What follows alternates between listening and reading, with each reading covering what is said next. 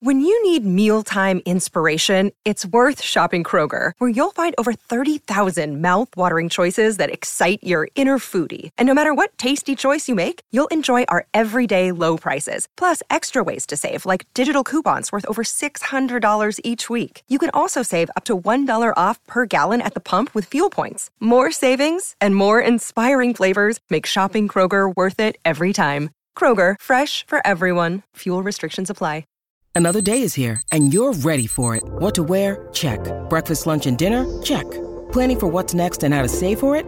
That's where Bank of America can help. For your financial to-dos, Bank of America has experts ready to help get you closer to your goals. Get started at one of our local financial centers or 24/7 in our mobile banking app.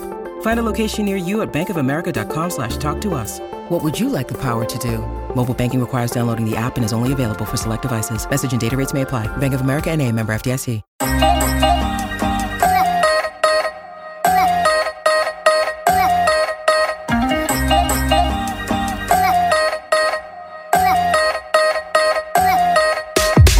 Hi friends, and welcome back to another episode of Open House, a fresh, fun and real podcast where I, Louise Rumble, invite you inside the therapy room with me to learn from some of the very best psychologists, therapists and sex and intimacy coaches that I have found.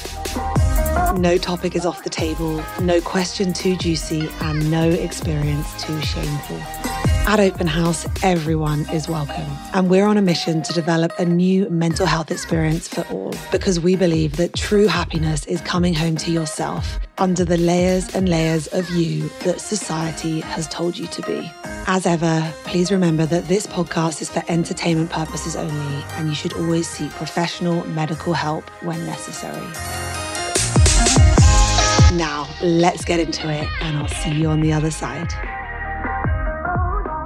Hi friends, Louise here. Before we get into an incredible episode, I wanted to just check in to say hi. And if your heart is hurting, you are not alone. Heartbreak is something that we have all gone through and that I wouldn't wish on my worst enemy. And the same thing goes for loss and grief. For me, the most painful moments of loss and grief are etched into my mind. When I found out that my grandma had passed and I sat in the car crying my eyes out alone on a dark school night, or the cold Saturday morning in December 3 years ago when I woke up warm and safe in bed to open my eyes to my phone ringing, my boyfriend on the other end of the line telling me that the relationship was over, cold and dead, the last time I would speak to him for the next 3 years of my life. While the biggest grief moments of my life have been when I was younger, the heartbreak moments have all very much been in my adulthood. And boy, oh boy, have I experienced heartbreak. That first week, I could hardly peel myself off the floor. And the next 6 months were a total blur of trying to just get through the days and make sense of why I was grieving so hard and feeling so much pain. I'd been through breakups before and always made it through. And in fact, most of the time I'd broken up with them. But something about this one was the darkest one yet. It hit me so deep. I couldn't stop thinking about him. I couldn't stop asking why. I would pore over pictures and letters and text messages and things he'd said about how he would never love anyone the way he'd loved me, and all of the references he had made about the future.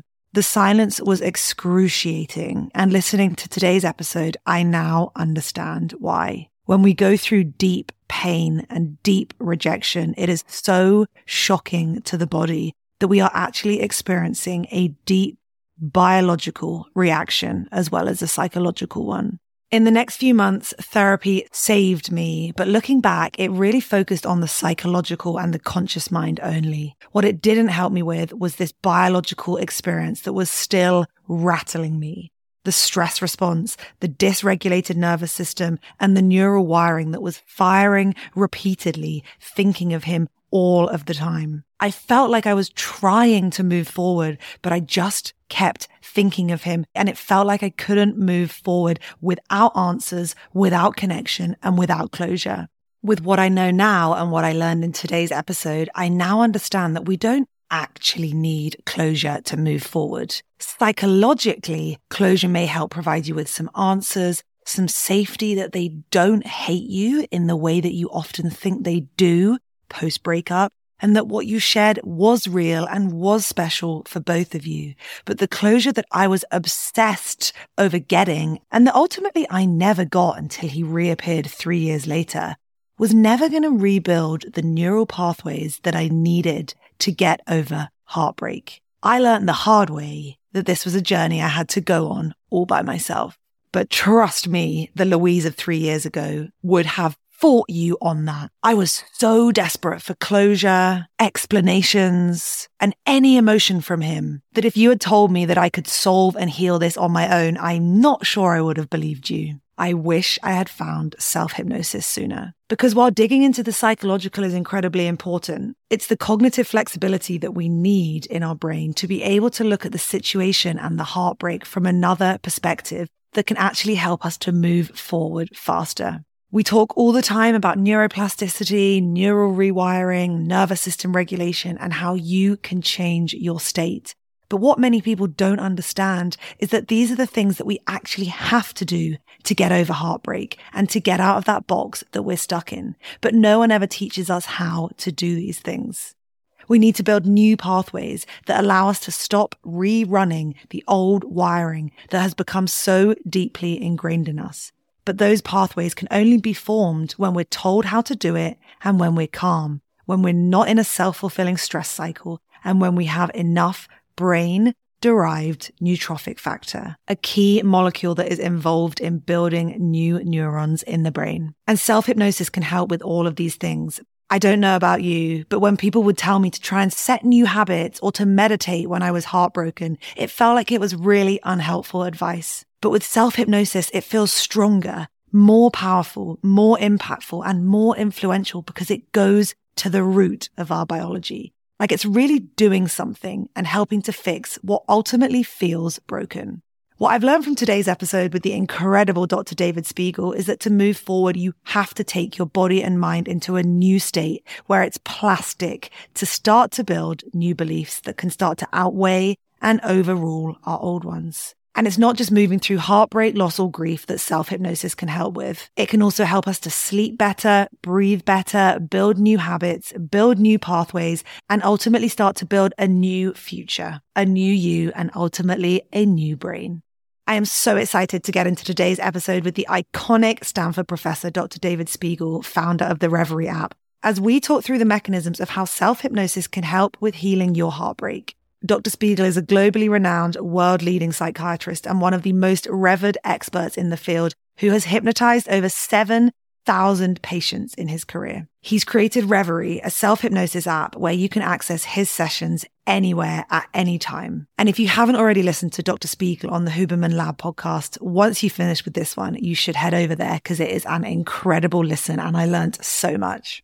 As you all probably know by now, one of the key drivers at Open House is to bring help and insight to those who might not be able to get access to one-to-one therapy, and Reverie is on a similar mission.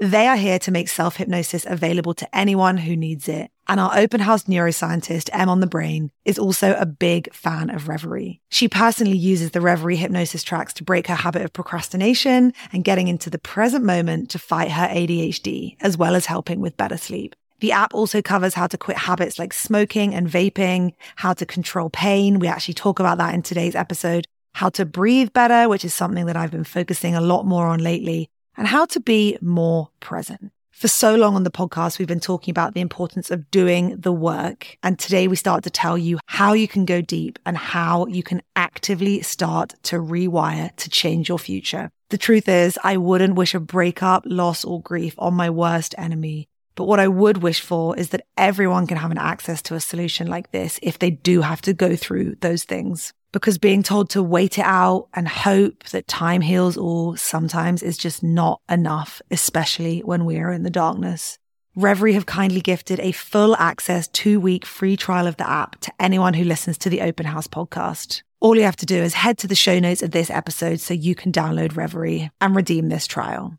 Most of all, I want you to know that the pain will pass. I have lived this journey and I didn't have support solutions like this, yet I still made it to the other side. So even though it may not feel like it now, in the middle of the darkness, the pain and the confusion, I promise you there will be moments of light and hope and grace and even happiness. Slowly, the number of I'm okay moments are going to start to outweigh your I can't do this moments. And before you know it, there will come a day that you'll be standing at that kitchen sink, realizing that it's been days or even weeks since you last thought of them. Maybe that feels impossible for you right now, but let me believe it for you, even if you don't. Most of all, Reverie can help you get there, and all of Open House is right behind you.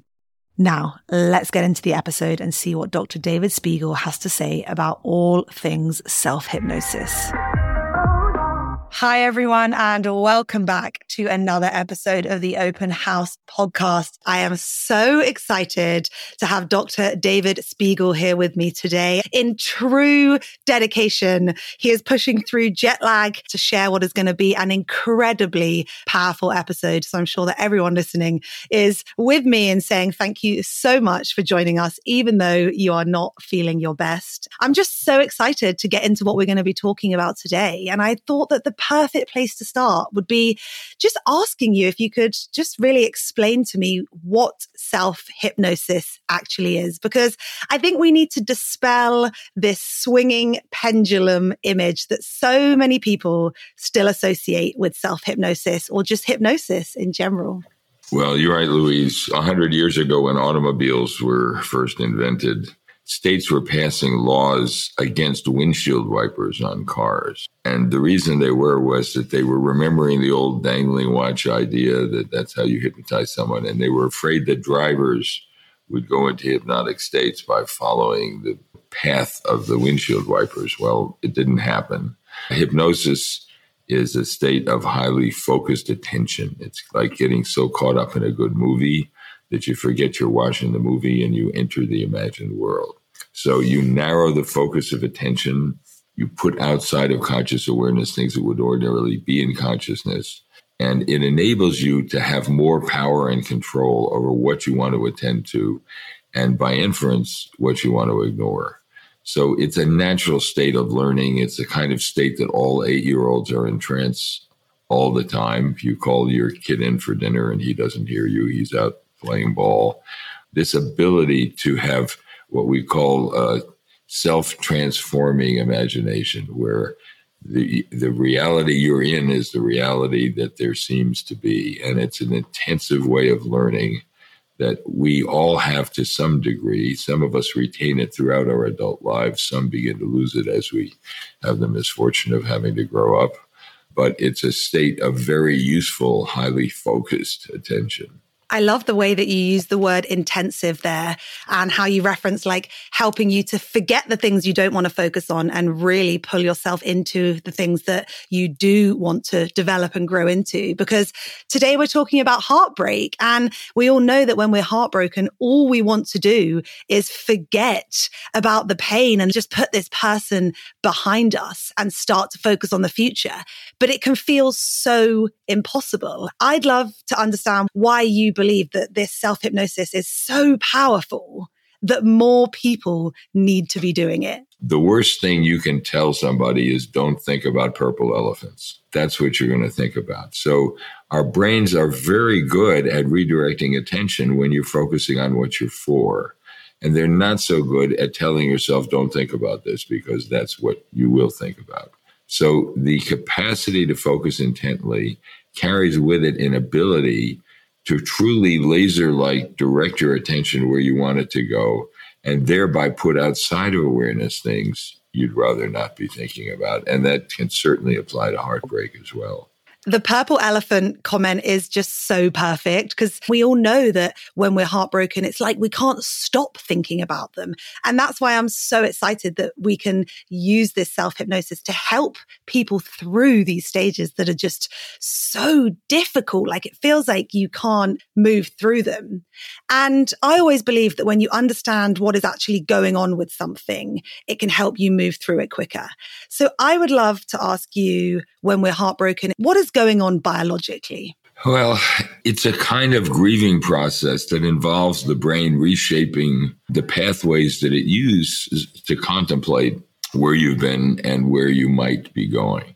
And, we have a saying in neurobiology that neurons that fire together wire together.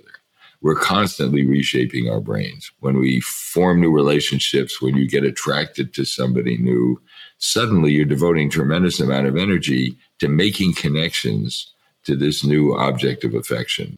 So you're building a series of connections in the brain that you're strengthening to say, boy, it's fun to think about him and what might happen or what she and I might do together.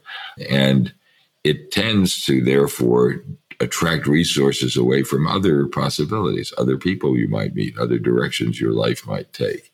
And the more you do that, the more your brain builds in that development and creates associations to what might happen and how pleasurable it might be. The problem is that when something goes wrong and that relationship isn't working, you're still replaying the familiar channels. You're still doing the same thing over and over again. And by inference, you're not thinking about what life might be like if you headed in a different direction, if you met somebody new the next day. You're using your brain more to focus on what you've lost than what you might gain. And so part of it is that as you build one set of connections, you're precluding the development of other sets of connections. And one of the ways in which we can help to free ourselves from a loss is to acknowledge what you've gotten from this person, the happiness you've had together, the problems you've had together, and allowing yourself to think beyond it. If you think about what were the good things I got from him, but what were the things that I just assumed forget about and not be so interested in? So your brain is making choices all the time about what to connect to, what you like, and also maybe what you didn't like and what you would like to try being different with. And so that capacity to remain cognitively flexible, to see things from more than one point of view is part of the process of grieving a loss and starting over. I love what you said about how your brain is making choices all the time. And that's what I love about self-hypnosis is the power that you can really go deep and start to create those new neurons that fire together, create those new neurons that wire together, and create those new stories. Because in that moment, you feel like I'm never going to love again. No one's ever going to choose me. I'm going to be on my own forever. You know, not everyone, but a lot of people that listen to this podcast. And in that moment, it feels like new beliefs and new stories are impossible. Very intensity with which you focus on the object of desire kind of puts a barrier around the possibility of being intrigued by somebody else who's walking down the street or somebody else you met at a party or something like that. We sort of make this hierarchy of attention and say, this is the one I want. And instead, if you can see psychologically what you have enjoyed and taken from that person, but also be rational enough to see, well, you know, he was attractive in some ways, but he was kind of self-involved and also seemed to have an eye for 3 other people at the same time that he was supposedly talking with me. He may not be the ideal. So you can get to a point where you can step back and say, here's the good stuff. Here's what I got from him. Here's what I enjoyed. But do I want to spend the rest of my life with somebody for whom I have to deal with those sorts of problems as well? So it's a way of not being so unified in the attraction that you can't take perspective on what the whole situation is and think, you know what, there might be someone better out there for me. And is that what you mean through the term cognitive flexibility, you know, working with the brain to give it the opportunity to step into new areas, stories, and beliefs? Is that what cognitive flexibility is? Absolutely. It's a way of not assigning all positive values to one situation, but saying, well, you know, there are advantages and disadvantages in different ones. And I'm sure, you know, at a party, you've had a situation where you kind of fell for a guy and later on your girlfriend say, well, you know, I saw him being exactly that friendly with 3 other people at the same party that you may have politely ignored as you got intrigued with him. Sometimes you get caught up with the good stuff and pleasantly ignore the other things that your friends might say, hey, I don't know about that guy. Seems a little sketchy to me. Why would you want to hang out with him? But at the time you're taken. Now, to some extent, we form relationships with people. They can be very meaningful. We can forgive the people we love, their foibles and their weaknesses. But at the same time, There are times when you want to remain flexible, when you want to say, well, there are advantages and disadvantages. Do you think it's fair to say that self-hypnosis can also help with taking off the rose-tinted goggles? Because, when we go through heartbreak, we look back and we almost sometimes can pedestal that person, even if they've hurt us or even if objectively they weren't the right person for us. Do you think that the new pathways that Reveries created for heartbreak and loss can help to bring objectivity into the situations when we're having these rose-tinted spectacles looking backwards? Right. Well, Woody Allen once said that my problem in my marriage was that I was always putting my wife under a pedestal. And you have to recognize that there is something about falling in love with someone in which you forgive them almost anything. You're tending to narrow your focus of attention to focus on the good stuff and kind of put the bad stuff outside. Well, it doesn't matter that much. I can love him or her anyway. And so the thing that gets you stuck in difficult relationships sometimes is that you are too forgiving of the things that maybe are not so acceptable and too attracted by the things that might be. And sometimes, sadly, that comes from feeling inside that you have to make up for your own deficiencies. Well, of course, he's not as polite as he should be because I don't always say the right thing, and why should he be? And when you sink into this kind of rationalization for why you should accept things that really are not acceptable, you're using your own insecurity to make up for things that are really the problem with the person you're engaged with. Do you think it's fair to say that self-hypnosis can also help you build your confidence and alleviate and heal those deficiencies as part of also healing from the heartbreak? Have you worked with people that have really seen changes in their confidence as well? There's a part of the brain we call the default mode network. It's in the back of the brain. It's a part of the brain that is involved in self-reflection. When you're not doing anything in particular, you're just thinking about who you are and what people think of you. And so it's not uncommon for people who are not being treated well to think, I said the wrong thing at the wrong time, and I didn't mean to insult him, but I did. And so that's why he's angry at me. Rather than saying, he's kind of a self-absorbed guy who doesn't take anybody criticizing him in any way whatsoever, and he'll lash out if that happens. And if you make excuses for that, you're likely to put up with a lot more of that kind of mistreatment. Rather than say, I don't need this. There are lots of good fish in the sea. There are other people I can find who are less likely to do that.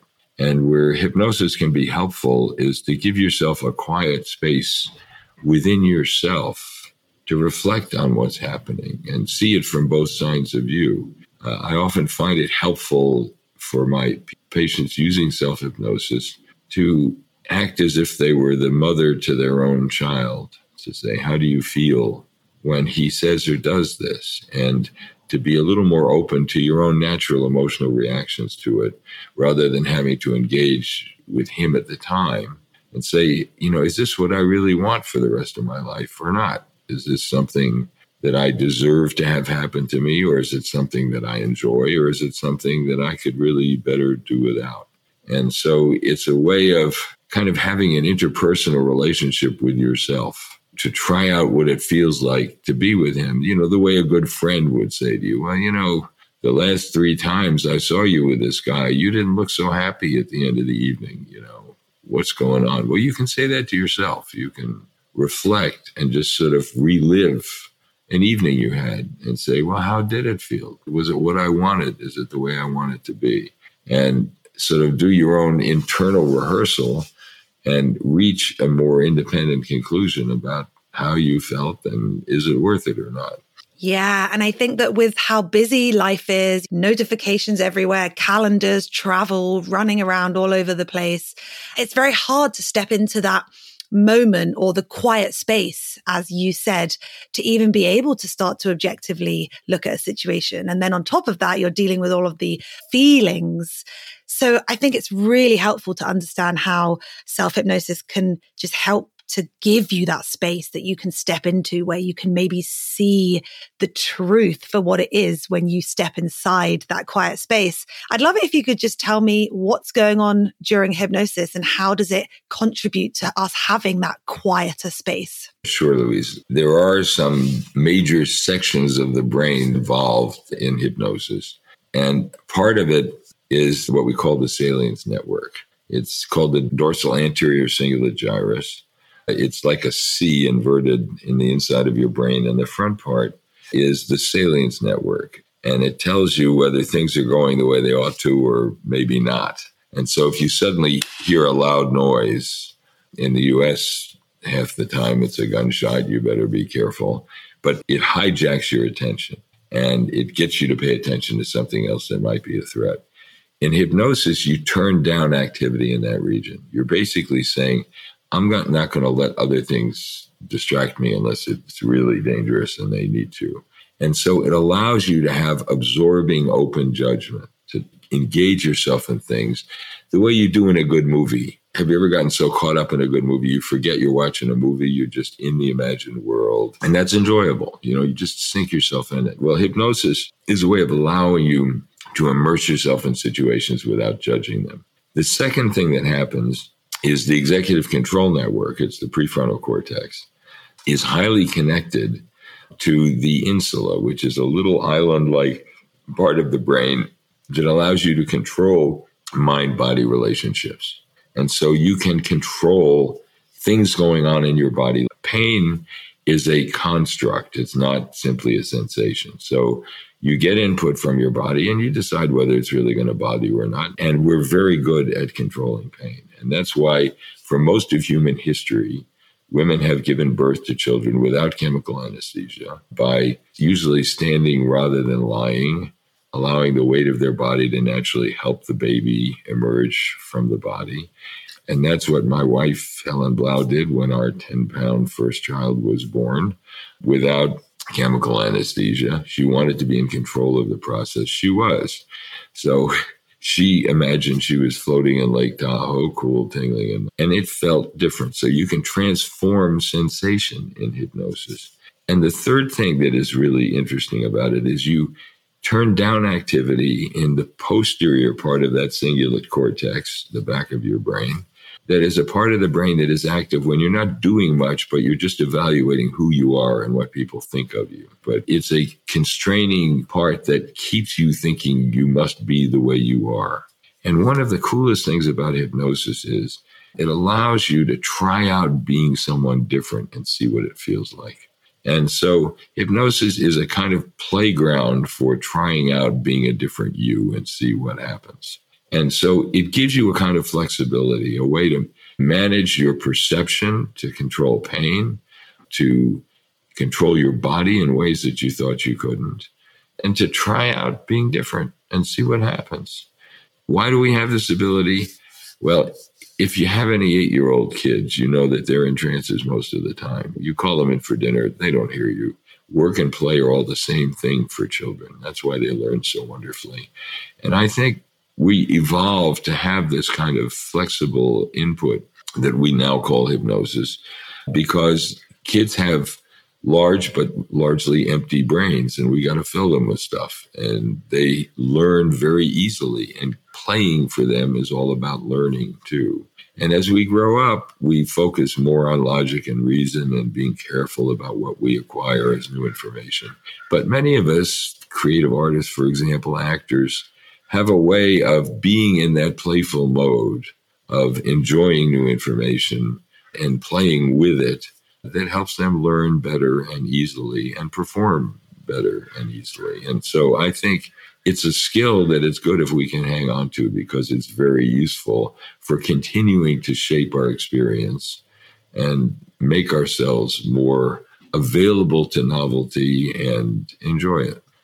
I think it's really profoundly important, some of the words you use there, like flexible and playful, because I think that when we're heartbroken, we don't feel like there's any flexibility. We certainly don't feel playful. And if my last breakup was anything to go by, it was a very dark experience for me, which is why I think it's so powerful to really understand how these pathways can take you deeper into these trance-like states, like you said, to really make lasting changes. And it does feel really hard to be someone different. And I think that's why we get obsessed with the past. And I know that, well, I'm lucky that my ex-boyfriend did not have social media. So this isn't one that I directly relate to, but I know that people message me all the time saying, I can't stop looking at their social media. I can't stop looking at the photos we had together. So I'd love to understand what is going on in the brain during that withdrawal phase when people feel so driven to just keep looking at the past. Well, I think part of the problem, Louise, is that you kind of fill up the space in your default mode network, in the part that defines who you are, with all these, not just selfies, but with pair photos of you and him doing this that was great and that was great. And of course, it's laced with the sadness of the subsequent recognition that it didn't work out. He met someone else or things went wrong. And you have trouble then reconstructing, well, who am I if I'm not with him? Because all the photos are contaminated with this other guy that you're no longer so happy standing next to. And if the flexibility you need is the capacity to see yourself being someone different. I was happy with him. And what you tend not to see there is I'm the kind of woman who could attract somebody like that, who could enjoy romantic times with someone. And the implicit message is, if I could do it with him, I could do it with someone else. He's not the only human on the planet. And so what you want to be able to do, and what hypnosis can help you do, is be flexible enough to see the event from a different perspective. I'm capable of enjoying beautiful romantic situations. And if I'm capable of doing it with him, I'm capable of doing it with someone else. So you want to be able to restructure the situation you're in. And it is genuinely painful. You know, you give of yourself mentally and physically, and you allow yourself to become very close to someone. It is painful if they can see and know and feel that much about you, and yet let go and say, oh, there's someone better. That really hurts. But at the same time, you can grieve that pain, but say it's also a life lesson. And if I'm going to have an enjoyable life, I want it with someone who values me more than this guy did. And it's not that he didn't value you. It's just it wasn't good enough. And the main thing is to think, whose failure was this? Because the natural tendency is to look inward. You know yourself better than anyone else. Well, you know, I forgot his birthday, or I did this, or I did that, or I didn't do this or that.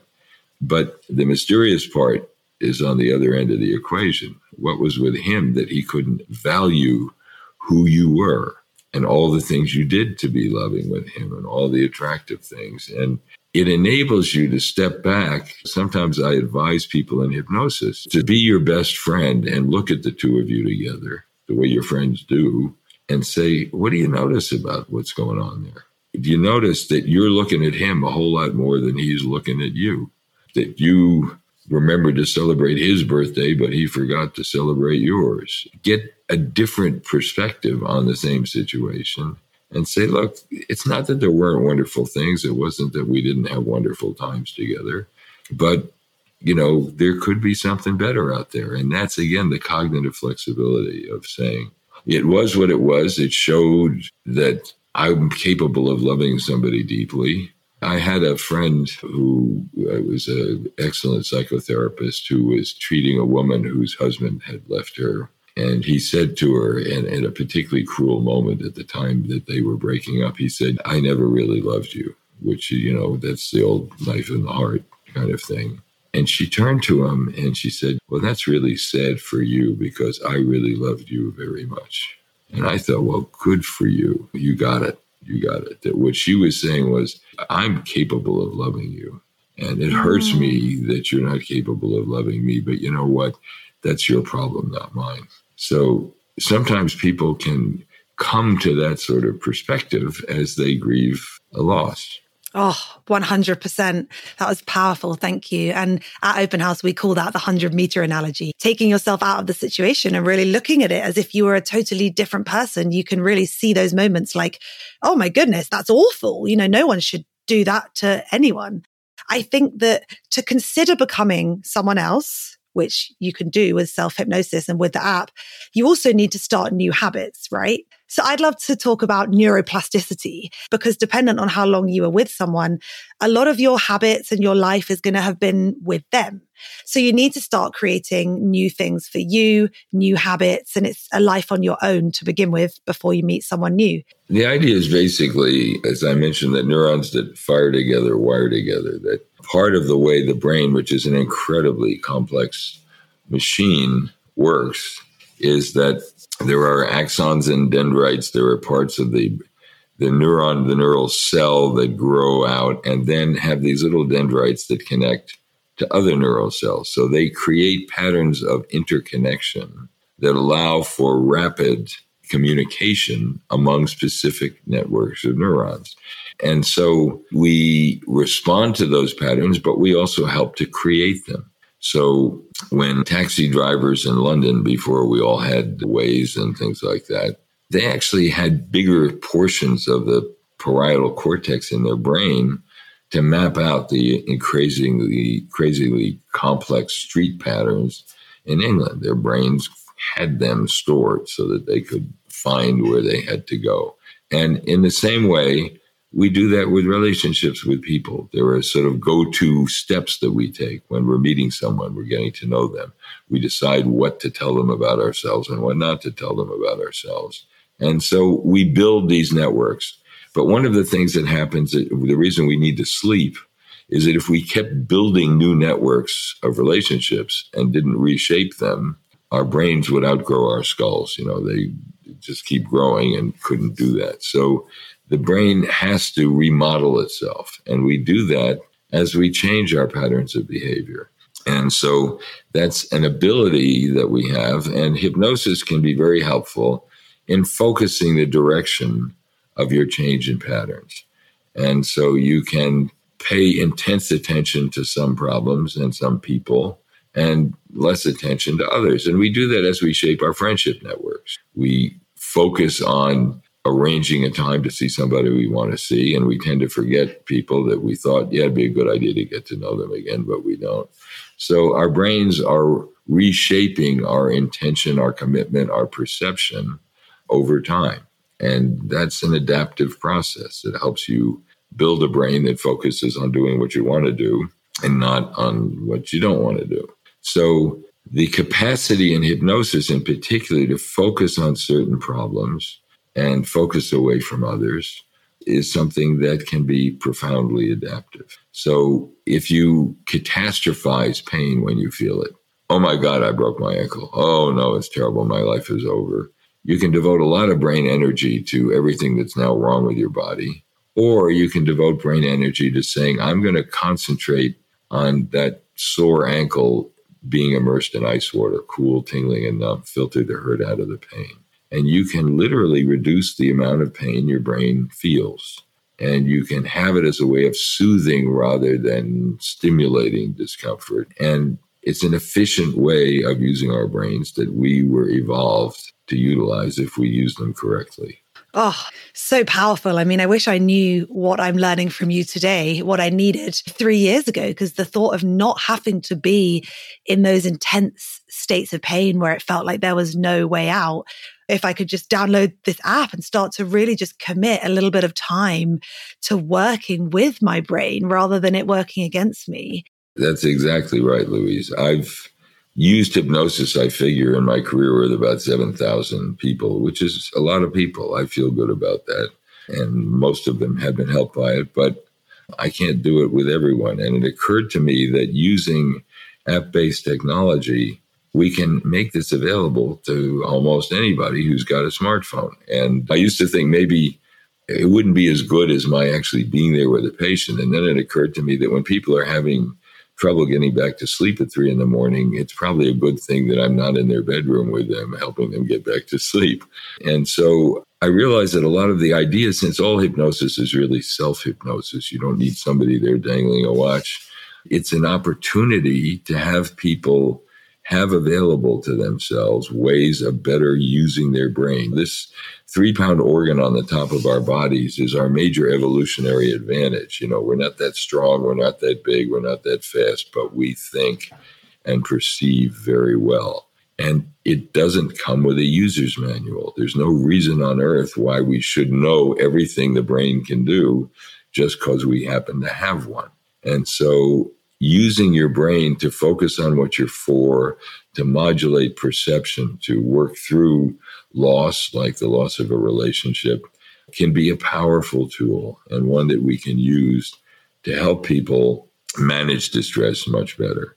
And it makes me sad that people are poisoning their lungs and their bodies by smoking cigarettes when they could use hypnosis to respect and protect their body, to recognize that you would never put into a baby's lungs what you're putting into your body's lungs, but your body's as dependent on you as your baby is. So focus on respecting and protecting your body, to eat with respect, to enjoy, get all the pleasure you can out of the food you eat and stop eating when you're full, to handle stress by starting from the bottom up, from getting your body comfortable and then dealing with the stressor that tends to make your body uncomfortable. I think that's one of the most powerful things about what you've built and what you continue to build. I know that you have launched these heartbreak, loss and grief pathways, which are so powerful.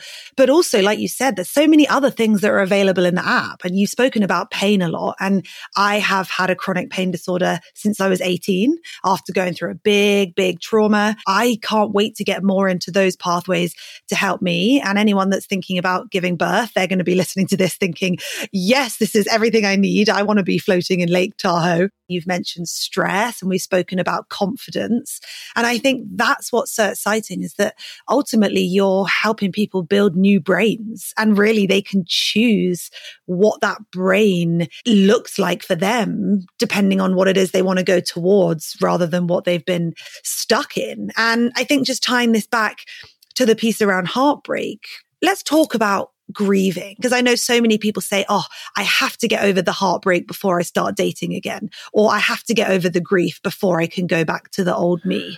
What are your thoughts on grieving? Well, Louise, I don't think it's one or the other. There's no law that says you have to go through all the misery of getting a divorce lawyer and getting out of a relationship before you could see the possibility that there are other people out there who could be interesting. And so I would say part of the process of grief is mourning the loss, mourning the fact that you put a lot of your time and effort and yourself into building a relationship. But it doesn't automatically mean that there are no other possibilities out there that could perhaps become pleasurable, even better. When you talk to people who have gotten out of bad relationships, they'll tell you, what in God's name was I thinking when I stayed with that person for 4 years? So at the time, you don't think that, but later on you do. So very often it's a matter of balancing and giving the devil his due, saying, there were things about this relationship that made me feel good. There were moments of intimacy. There were times when he showed concern. But, he always did it in a very abstract, not very romantic way. And here's this guy coming along who is romantic, who's loving, who's different. So it's not, you got to go through 5 years of misery before you can have some pleasure. It's being flexible enough to interlock the two, to say, maybe there is something better out there. And maybe if I can find a way to responsibly let go of the relationship I have, there are other possibilities out there that could be even more pleasurable.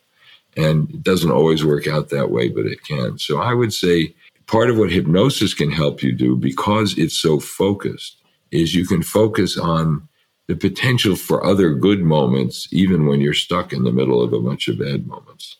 It isn't all or none. And that's the narrow focus of attention, where you can picture the pleasure, even at a time when you're realizing that you've got to unstick yourself from a situation that is not so full of pleasure.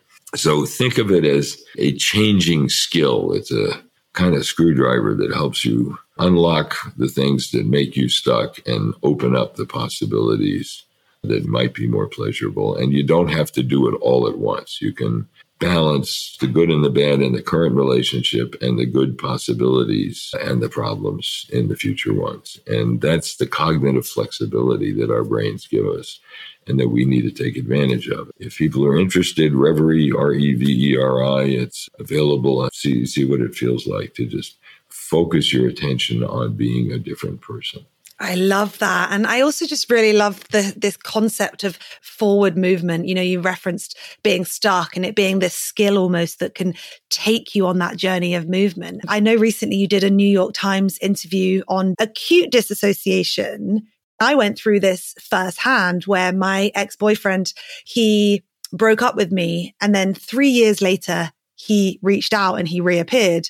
And when I spoke with him, he basically said, I've actually been disassociated this whole period. The pain was so intense for me. And so I really learned a lot about this disassociation. Well, dissociation is kind of the other side of absorption. Dissociation means sort of I'm redefining myself as somewhat disconnected from that part of my experience. And I'm going to focus on what I want to focus for and just put outside of awareness things that I no longer want to be in consciousness of. We can't always do that completely, but sometimes we can to a surprising degree. And people who go through difficult physical experiences often do that they don't realize how badly they've been hurt. Football player breaks his ankle in a game and doesn't notice until the game's over. It can really help you disconnect from things you'd rather not pay attention to. And so there's no one-on-one experience between all the input that comes into your brain and what you decide to pay attention to. And so some people deal with loss by just putting it outside of conscious awareness. And in grief, you think, I can't imagine living without my parents or my partner. And yet you find that you do. There are times when you're not preoccupied with that. And that's another skill the brain has in its ability to focus in on things you want to attend to and put outside of conscious awareness things you just as soon not think about all the time. Now, sometimes people do that in traumatic situations where they just feel themselves disconnected from something they really don't want to engage in. Dissociation is kind of the other side of absorption. So the absorption is getting engaged in something new, to see things from more than one point of view, allowing you to immerse yourself in situations without judging them. And that's, again, the cognitive flexibility of saying, it was what it was. It showed that I'm capable of loving somebody deeply. And it enables you to step back to acknowledge what you've gotten from this person, the happiness you've had together, the problems you've had together, and allowing yourself to think beyond it. I think that Reverie and everything you've created and self-hypnosis can ultimately help your brain work for you, because so many of us feel like it's constantly working against us. We're being bombarded by thoughts and feelings and we just can't get a break.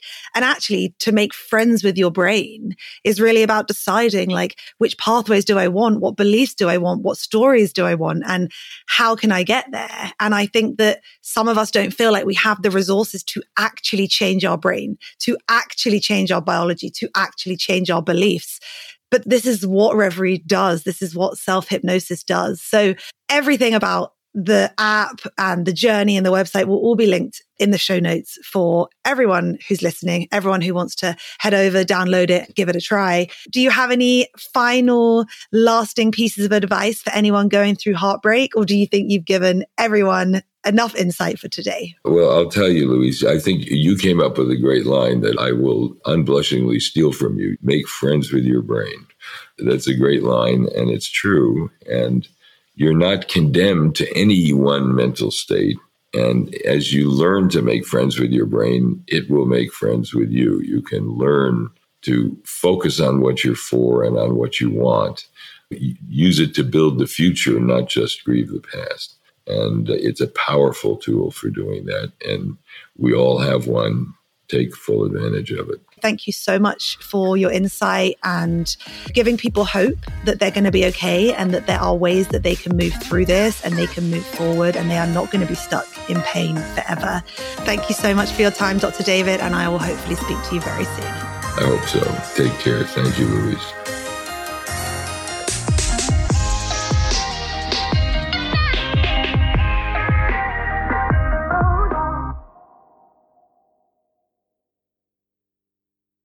Hello, I'm Mark. And I'm Bethan. And we're the hosts of Seeing Red. We deliver intriguing, terrifying and dumbfounding true crime stories each and every week. With a focus on cases from the UK, we do occasionally venture overseas. We've covered everything from the mysterious death of professional footballer Emiliano Sala to the attempted murder of Victoria Cilliers, a woman who fell from the sky and lived to tell the tale. Binge our bulging back catalogue and join us every Wednesday for a new episode of Seeing Red.